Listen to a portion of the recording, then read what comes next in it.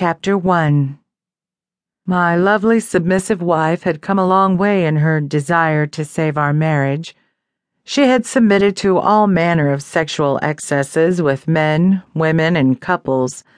I had asked an awful lot of her, and I had been very selfish in doing so, I know. I came to the conclusion that what I wanted from a woman I could get from my mistress, and the only way I could entertain Susie's desperate offer to be whatever I wanted was to take that at face value. I trained her fully as a submissive, and by being demanding and selfish in my requirements, I enabled her to serve me fully as that submissive. She faced test after test and passed each one with flying colors.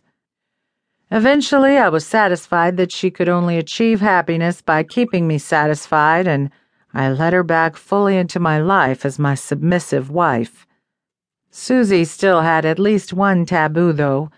She grew up in a very sheltered middle-class family in the countryside and had scarcely met anyone from a different ethnic background until she became an adult.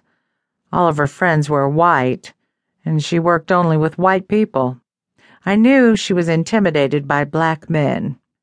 I was going to take advantage of that. My lovely wife was about to get blacked. Gary was an old mate of mine. We pretty much grew up together and shared most of the same interests, including a taste for beautiful women.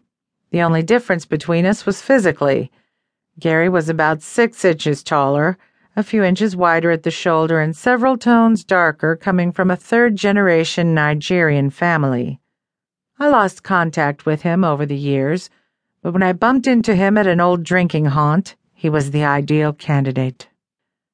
"Sorry, Gary," I nudged him after our third pint. "How's the sex life?" Gary laughed. "I've only just moved back. Obviously things are a bit dry at the moment." He was a terrible liar. I couldn't imagine Gary without at least half a dozen options for sex.